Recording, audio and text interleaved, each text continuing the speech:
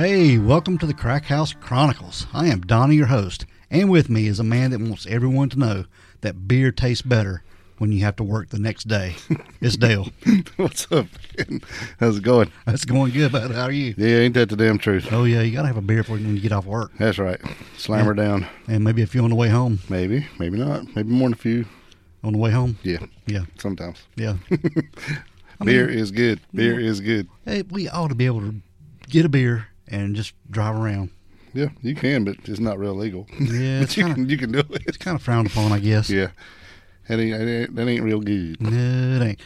What's going on? You got any good shout-outs for us, man? Oh, man, we got a few. We backed up since we didn't do any last week. We got a few. If you can withstand the time limit. Hey, people complain about the time limit. Go ahead. But we got more people now that saying just talk. Don't worry about it. Yeah, so we're going to talk. We feel free.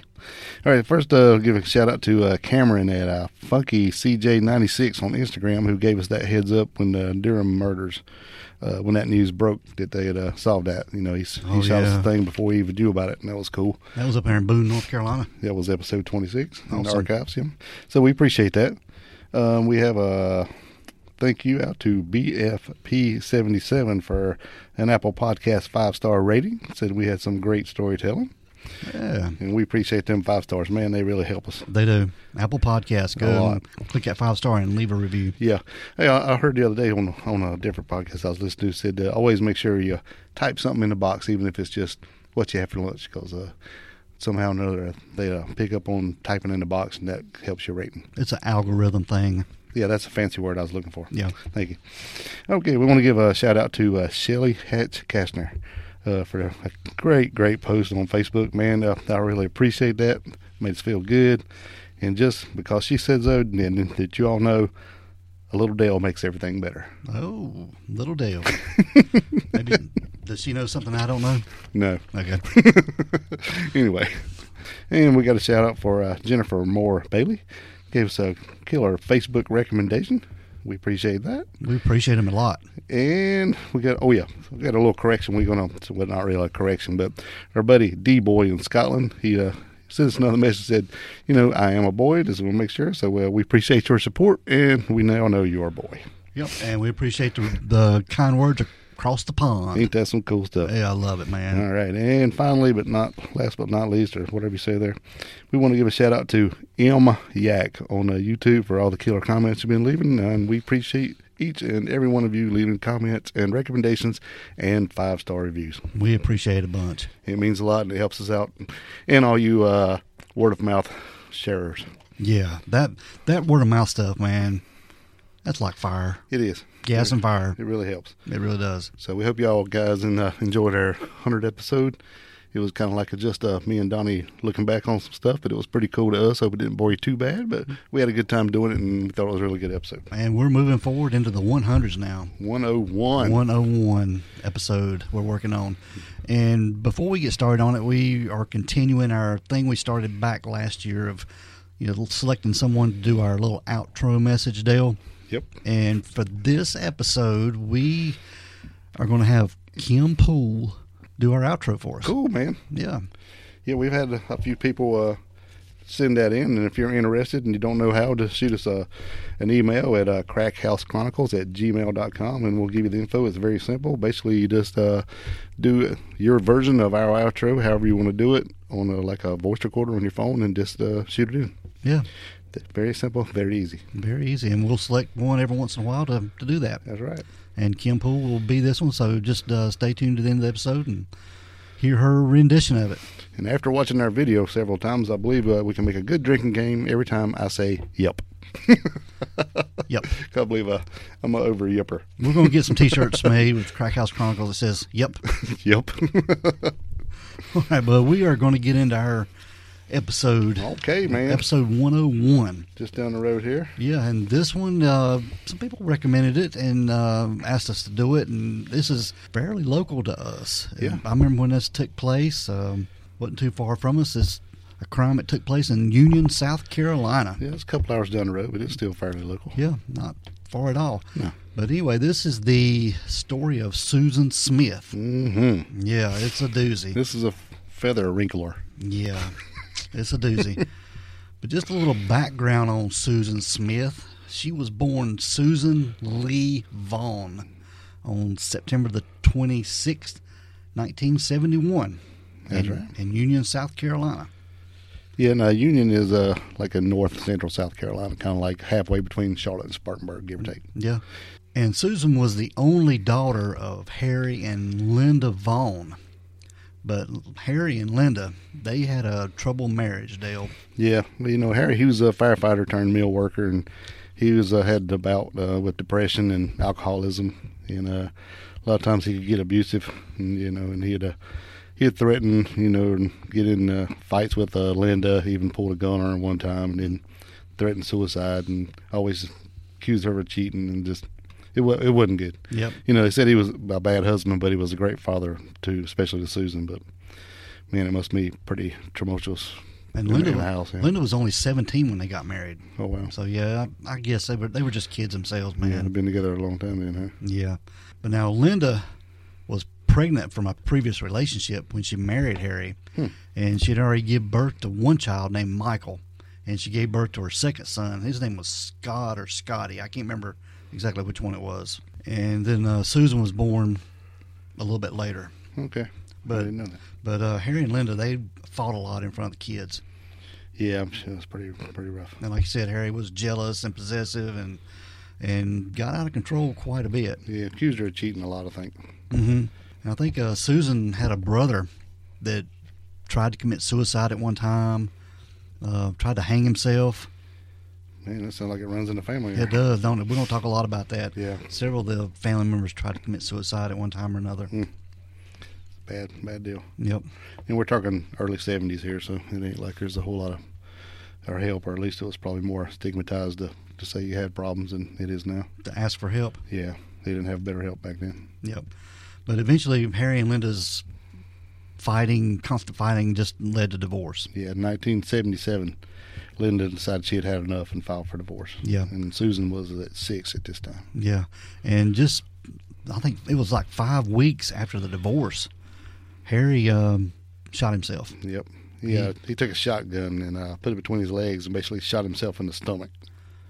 But he survived, enough to call 911. So it makes you wonder: was he really trying to commit suicide? I mean, if you shoot yourself with a damn shotgun, you're pretty serious. But I guess after he did it and he wasn't dead, but he didn't make it. He died, I think, on the way to the hospital. Didn't he? Bled out or something. And he was only 37 years old. That's awful. I'm tell you what, shotgun is nothing to play with. But Susan was devastated, man. Yeah. Yeah, she was torn up. Yeah. And they had told her that her dad had died while cleaning a gun. Right. Instead of telling her that he committed suicide. Yeah, I guess they're basically trying to soften the blow, of her dad's death since they were so close. Yeah.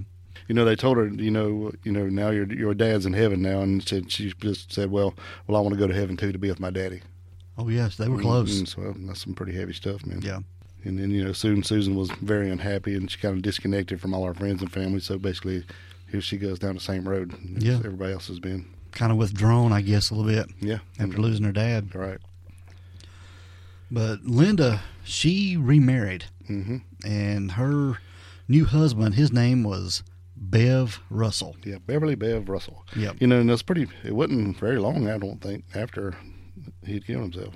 No. But they were already, divorced, but Bev Russell, he was a businessman there in Union. I think he owned a appliance shop. Mm-hmm.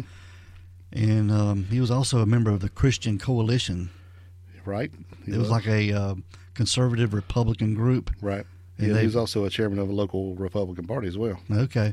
And a big supporter of Pat Robertson, who was running for president at the time. Mm-hmm. So, yeah, he was a pretty outstanding prominent citizen there in Union, South Carolina. Yeah, and it was basically, a step up socially and financially. Yeah, financially and a little higher class for the Vaughns And Linda and her children, they had always struggled financially. Now they had moved into Bev's house there in Mount Vernon Estates. Right, and he pretty much took good care of them. Yeah, he was taking care of the family, and they were, I don't know if they were just had anything at their beck and call as far as being able to buy stuff, but they lived a little bit better A lifestyle. little more comfortable. Yeah. Yeah, not as many worries, and that really helped Susan, kind of adapted well to this, and she was then voted the friendliest female in her high school yearbook, and she was the president of a volunteer organization in high school, so it seemed to be doing pretty good for her. Yeah.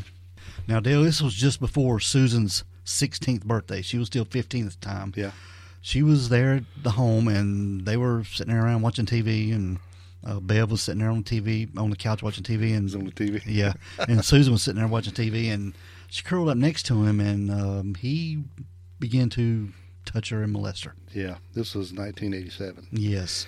Yeah, basically run his hand up her shirt and fondled her breast, and then he reached over and took her hand and put it on him. Yeah. Yeah. So yeah, it wasn't a good situation at all. No, and that kind of probably freaked her out because she was probably just snuggling up because she had missed her dad and she liked that attention, that daddy attention. I get it. And then her, I don't know what her state of development was, but I guess it was pretty good for him. And but he did what he did. Mm-hmm.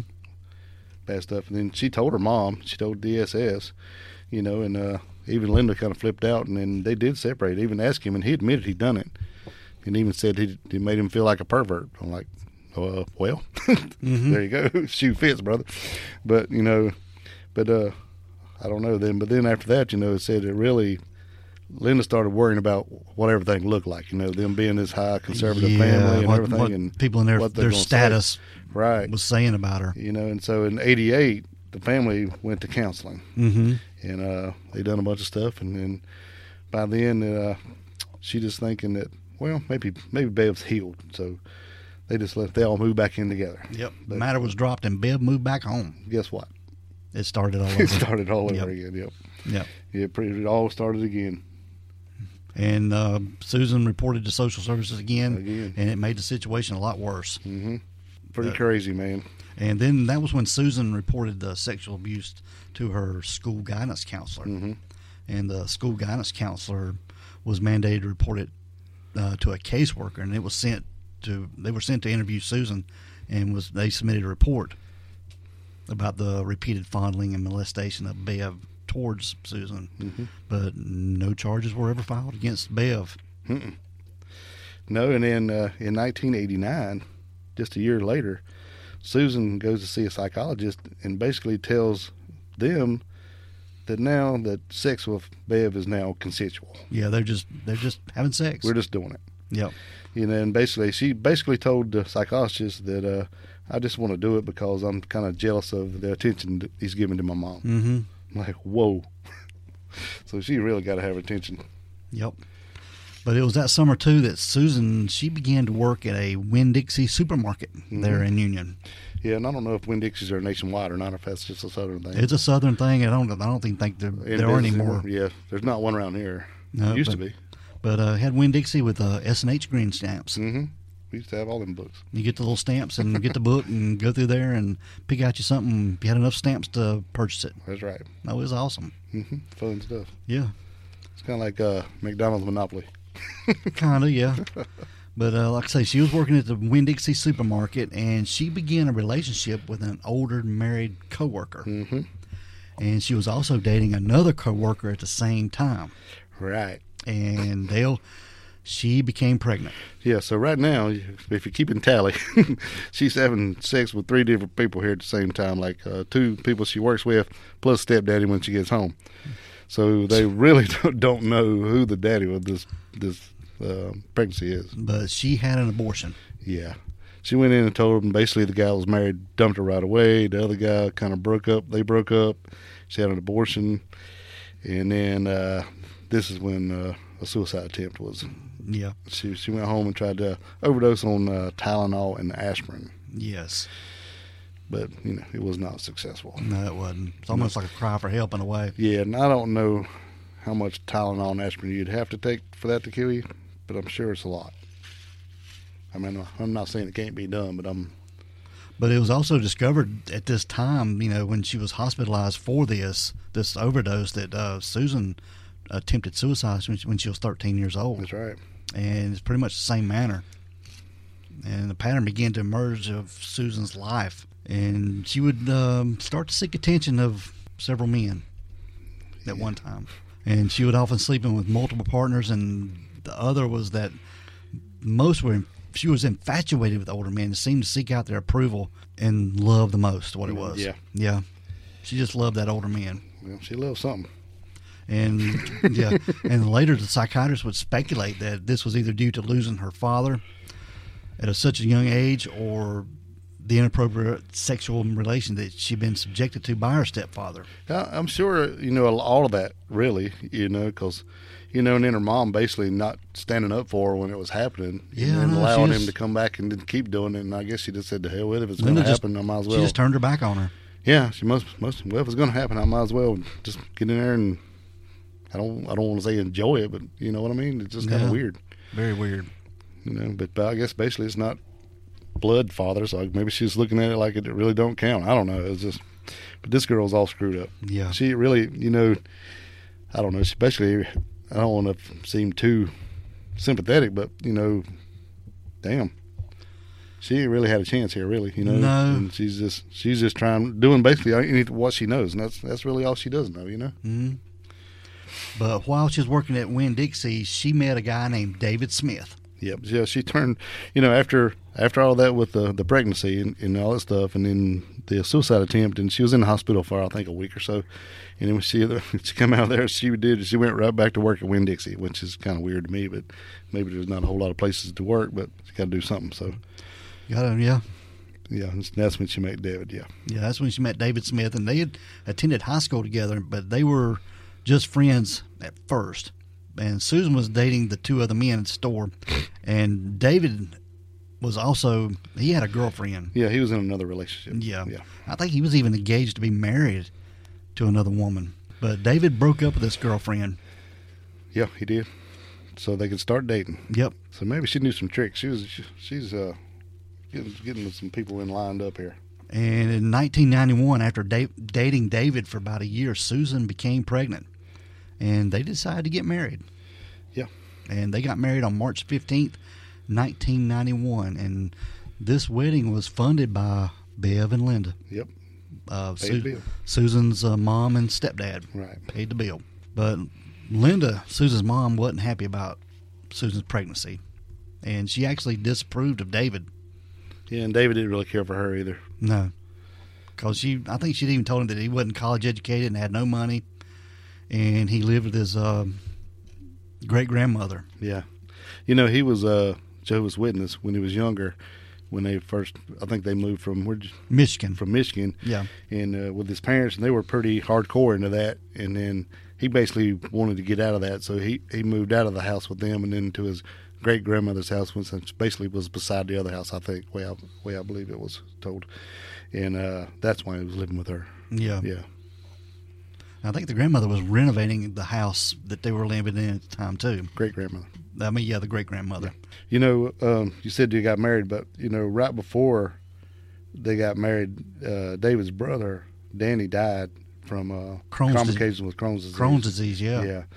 And that was pretty devastating to David because they were best friends, and they weren't very far apart, as far as age. I think Danny just had surgery on something, and he had some complications from that, an infection or something. That's how he died. And he died, yeah. He was supposed to be part of the wedding party and all, but that's crazy. Yeah, and it was just right before, and so they went ahead and got married anyway. It was just a couple weeks after he died, they got married. That had to weigh on everybody. Yeah.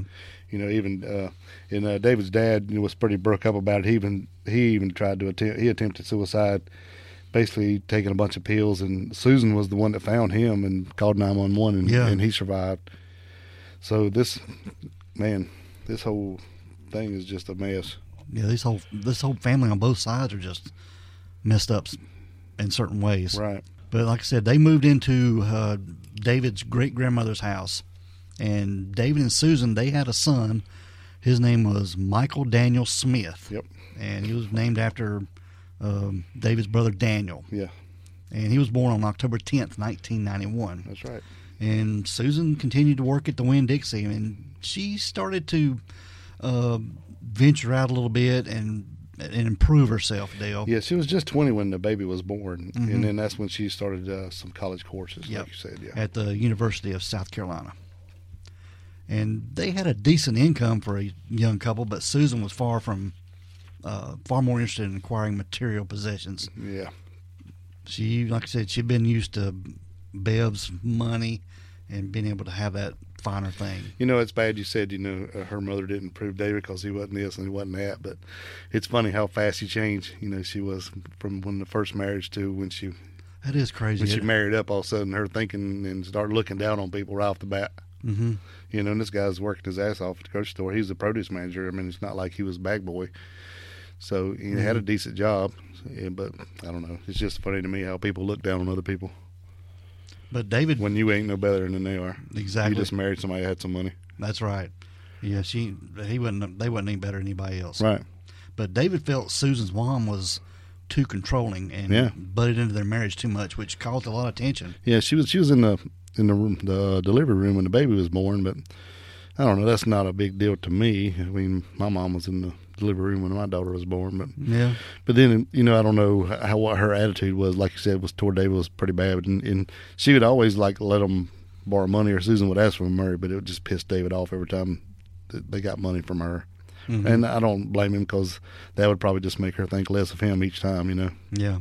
Or at least in his eyes, that's what, if she didn't think it, he's probably thinking she does. But David and Susan, they would both cross the line and get into extramarital relationships. And they would get back at one another, and they would bounce back and get back together and then have extramarital affairs again. And it was just a constant off and on thing. Must be something about that Winn-Dixie, boy. Something was going on at the Winn-Dixie. Everybody was doing everybody. Yeah. They was doing the deed. Yeah. With everybody, it seemed like. And in 1992, Susan became pregnant for the second time. Mm-hmm. And they decided they need their own house. Right. So all this time, because the day after their first anniversary, they separated. Yeah. And Susan, her and her boy, her baby, they went to live with her mama. And then, like you said, while they were separated, they was both screwing around with him. And they would go see each other, and they were screwing around. So it's like, and then she gets pregnant. So I'm like, what the hell? So it's just, I don't know.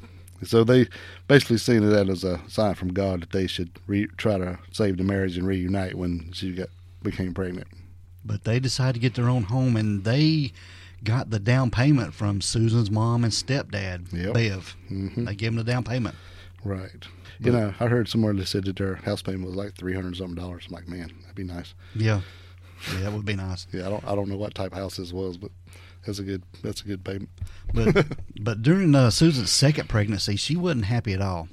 No. She was having a tough time. Her and David began to fight a lot more and argue more, and David was tired of Susan's complaints about him and began to share his problems with a female coworker. He was sharing more than problems. Yeah, well, that's true. Yeah. During her third trimester, he was already full-fledged running around. Yep. Yeah. And they began having an affair, and David and Susan's second son, Alexander Tyler, was born on August 5th, 1993. Yeah, and after he was born, they got together and they decided that they would try it one more time to get back together, but it only lasted 3 weeks. Mm-hmm. And David moved back in with his great-grandmother. Mm-hmm. And Susan didn't want to return to Winn-Dixie. Mm. No, and that's when she went to Conso and got a job at Conso. Yeah, Conso was a trim manufacturer for cloth and things like that. They made trim accessories. Yeah, pretty big business. Yeah, she got a job as a bookkeeper, but she was pretty quickly promoted to assistant to the executive secretary of the owner of the company. Yeah, his name was J. Carey Finley. But like I said, J. Carey Finley, he was the president and CEO of Conso. Right. And he had a son that worked there. His name was Tom Finley. He was 27 years old, and Dale, he was probably considered the town's most eligible bachelor at the time. He was like a good-looking fella, graphic arts guy. Yeah. Had money and a high social standing. Young, rich, single, mm-hmm. working at Conso and head of, like you said, the graphic arts department. Susan made a lot of friends at Conso, and they had a group there. They would often go to a local bar called Hickory Nuts after work. Mm-hmm. And Susan and Tom would go out with each other during these social occasions, and they even dated for a couple months. They would go to lunch. There's lots of movies and stuff. Yeah. Which moves us up to 1994. Yeah, in which I think David was more getting what he could get, and Susan was wanting a whole lot more. I think in her eyes, she was thinking of something else. Yeah, dating Tom Finley, the town's most eligible bachelor, had money. Yeah. And she would be able to keep this lavish lifestyle that she was used to. She thought this was her meal ticket right here. Exactly. But in catch of the day. In 1994, Susan attended a party at Tom Finley's dad's estate, and Tom wasn't interested in Susan that night. He was interested in another woman there besides Susan. Well, they had it was a big like a hot tub party at on his dad's estate, right? Yes. And a lot of people were invited, several people from Conso, including Susan. And, they were all out there drinking and stuff and going on. And I think after the night got a little bit wilder, I think some clothes started to come off. Yeah, it started to be clothing optional, is what I was looking for. Yeah. And, I think people with your coworkers now. With your coworkers, which is kind of weird. But, and then Susan had noticed that Tom was definitely talking to this other person. Yeah, somebody besides her. Yeah, but giving them a lot of attention. Yeah. Now, I don't know if they were unclothed or they were chit-chatting or what, but it really got her. Yeah. She had her fuming. So she decided to get back at him the best way she knew how. Yep, that's all she knows. Yep, and she got in a hot tub with the husband of a coworker. Right. This guy didn't work there; just his wife worked there at Conso, and they were making out and having a good old time. Yeah, a little more than making out, I think. Yeah, a lot of hands-on contact. She's doing the hand jive. Yeah, doing the hand jive. Yeah, in the hot tub.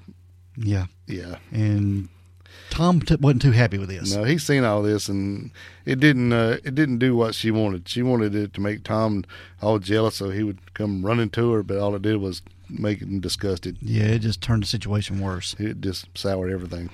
Yep.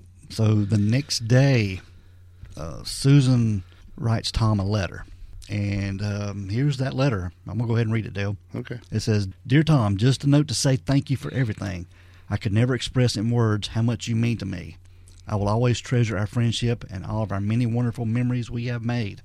I want you to know I have never felt with anyone the way I feel when I'm with you. I have never felt so needed. You are a very special person, and that is part of why making love to you is so wonderful. I know how you feel about our relationship, and I respect that. I'm appreciative of your honesty with me. I want us to be friends forever, and I'll never let anything happen that would change that. I do hope that we'll be able to date some and be together again someday, but if we never made love again, my feelings for you would not change, because having you as my friend is worth more than sex could ever be worth. Once again, I'm sorry for Saturday night." This is the hot tub party. Mm-hmm. And would take it back.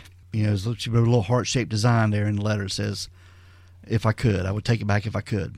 I really want to be with you and hated that I wasn't. Thank you for being there for me through all the rough times. You are a true friend. I want you to know that I'll always love and care for you for the rest of my life. You are the best friend anyone could ever have." Well, I hope I said everything right. The bottom line is I'm glad we are friends. That is all we can be. Then we'll just have to do a hell of a job of being that. Who knows what the future holds for our relationship. I'm just going to live one day at a time. One more thing before I go. Please don't ever hesitate to call me if you ever need anything. I'll always be here for you. Friends forever. And she wrote a little heart-shaped design on each side of the words. And she signed it Susan. Right. Now, this is after the hot tub incident when he told her he didn't want to see her no more. Yes. Yeah. Well, yeah. Benji Brown, that was the guy in the hot tub that she was pleasuring. Yeah. Yeah. Hand job. Yeah. Now, Tom, he wrote a letter back to Susan. Yeah. He had to write her back. Boy. Yeah. And this is Tom's letter. It's a little bit long, but I feel it. You definitely got to put it in here. Yeah, I'm going to read it. You read it in your best Tom voice. I'm going to read it in my best Tom voice. And this is Tom Findley's response. He said, "Dear Susan, I hope if you don't mind, but I think clear when I'm typing, so this letter is being written on my computer. This is a difficult letter for me to write because I know how much you think of me, and I want you to know that I am flattered that you have such high opinion of me, Susan. I value our friendship very much. You are one of the very few people on this earth that I feel I can tell anything. You're intelligent, beautiful, sensitive, understanding, and possess many other wonderful qualities, and many others men appreciate. You will, without a doubt, make some lucky man a great wife, but unfortunately, it won't be me. Even though you think we have much in common, we are vastly different. We have been raised in two different environments, and therefore think totally different. That is not to say I was raised better than you or vice versa. It just means that we come from two different backgrounds. When I started dating Laura, I knew our backgrounds were going to be a problem. Right before I graduated from Auburn University in 1990, I broke up with a girl whose name was Allison that I'd been dating for over 2 years. I loved Allison very much, and we were very compatible. Unfortunately, we wanted different things out of life. She wanted to get married and have children before the age of 28, and I did not. This conflict spurred our relationship to break up, and we have remained friends throughout the years. After Allison, I was very hurt, and I decided not to fall for anyone again until I was ready to make a long commitment. For my first 2 years in union, I dated very little. In fact, I can count the number of dates on one hand that I had. But then Laura came along. We met at Conso, and I fell for her like a ton of bricks. Things were great for us at first and remained good for a long time, but I knew deep in my heart that she was not the one for me. People tell me when you find the person that you want to spend the rest of your life with, you will know it. Well, even though I fell in love with Laura, I had my doubts about a long-lasting commitment, but I never said anything, and I eventually hurt her very, very deeply.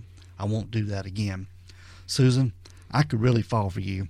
You have so many endearing qualities about you, and I think you are a terrific person.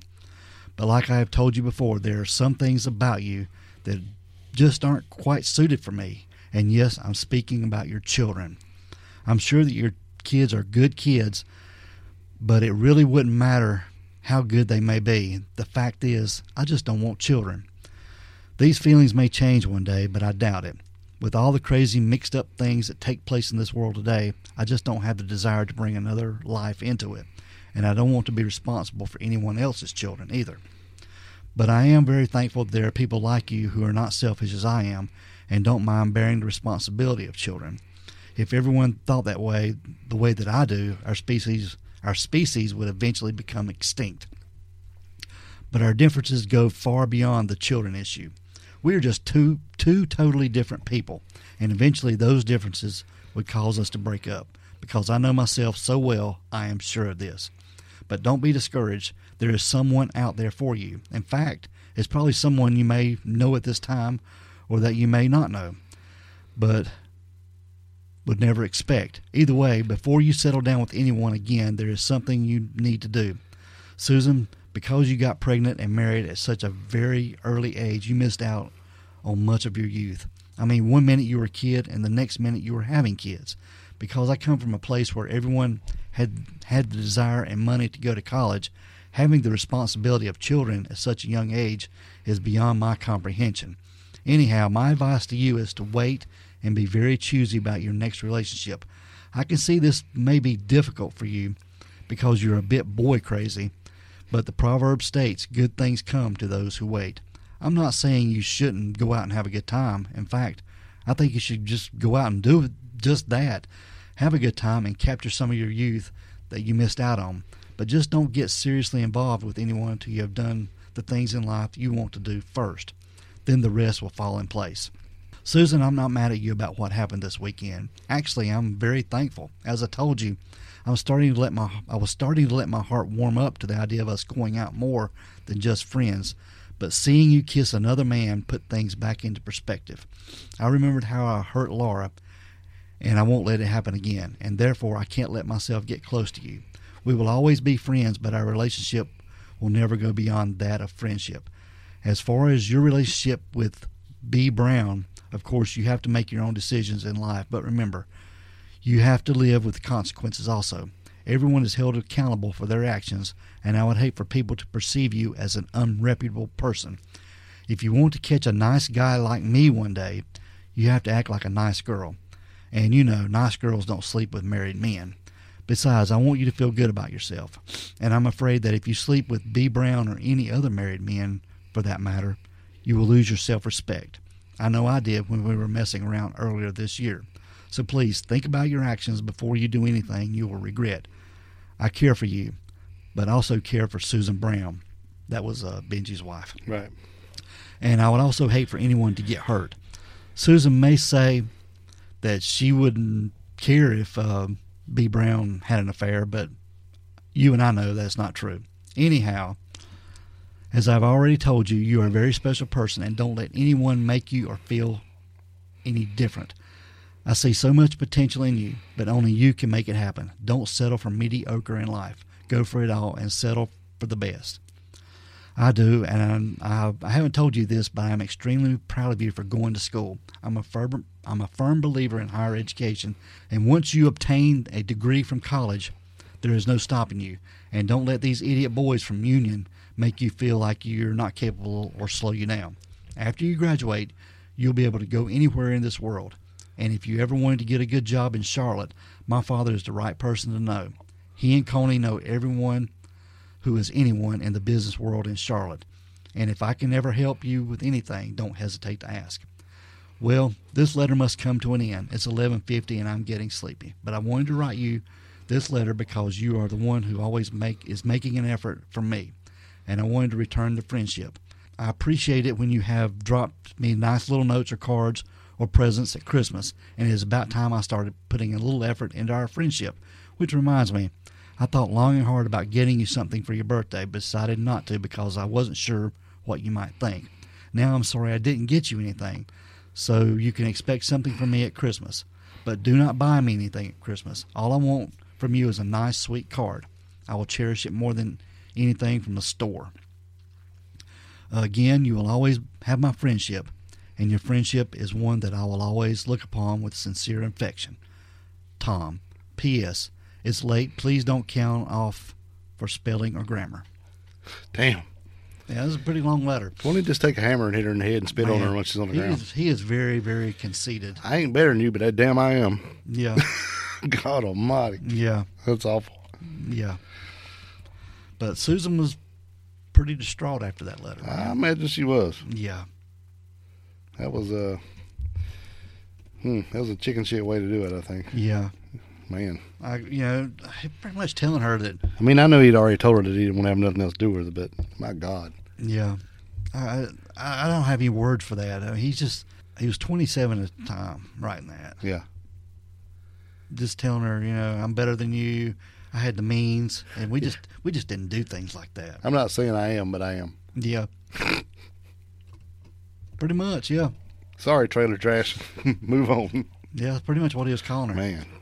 So as soon as she starts to get herself up and going and doing a little better in life, here comes this. Yeah. So the next day at work, Susan's at Conso as usual, and she and a group of coworkers, they go out for lunch. And Tom Finley was there as well.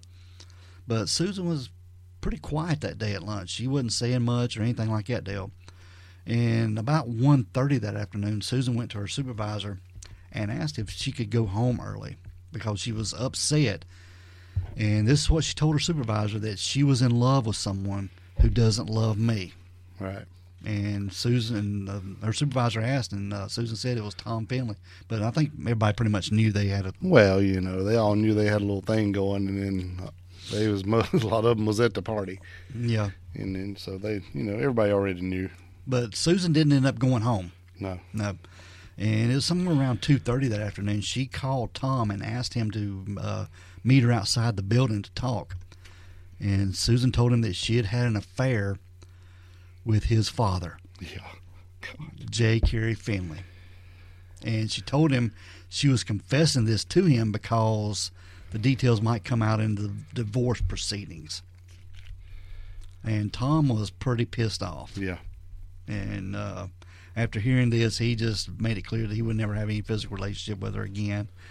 But it didn't make him jealous at all. I think that's what she was trying to do. She was trying because I don't think it ever happened. She's just, that's all she knows how to do. Yeah. Yeah. She just misplayed her hands, all she did. Yeah. He had already made up his mind. All he wanted was what he had already got, and he was moving on. Yeah.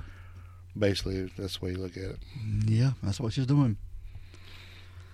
But she made one more attempt to see Tom, and that's when she went to his office to return a Auburn sweatshirt of his. Yeah, she had taken Ward all the time. Yeah, she felt close to him wearing it, and he didn't want it back. He told her to keep the Auburn sweatshirt. Yeah.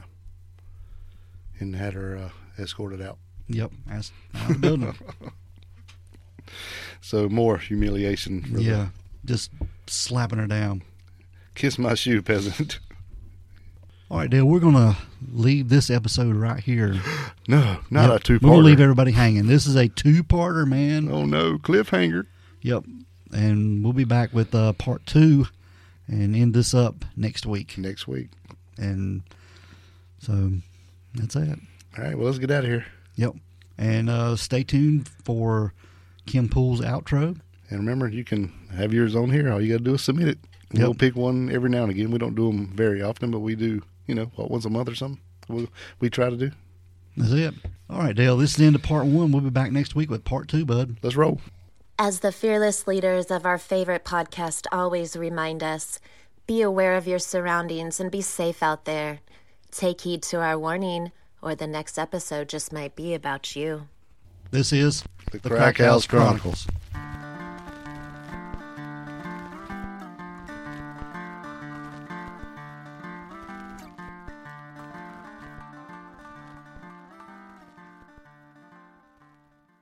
Say goodbye to your credit card rewards. Greedy corporate mega stores, led by Walmart and Target, are pushing for a law in Congress to take away your hard-earned cash back and travel points to line their pockets. The Durbin-Marshall credit card bill would enact harmful credit card routing mandates that would end credit card rewards as we know it. If you love your credit card rewards, tell your lawmakers, hands off my rewards. Tell them to oppose the Durbin-Marshall credit card bill.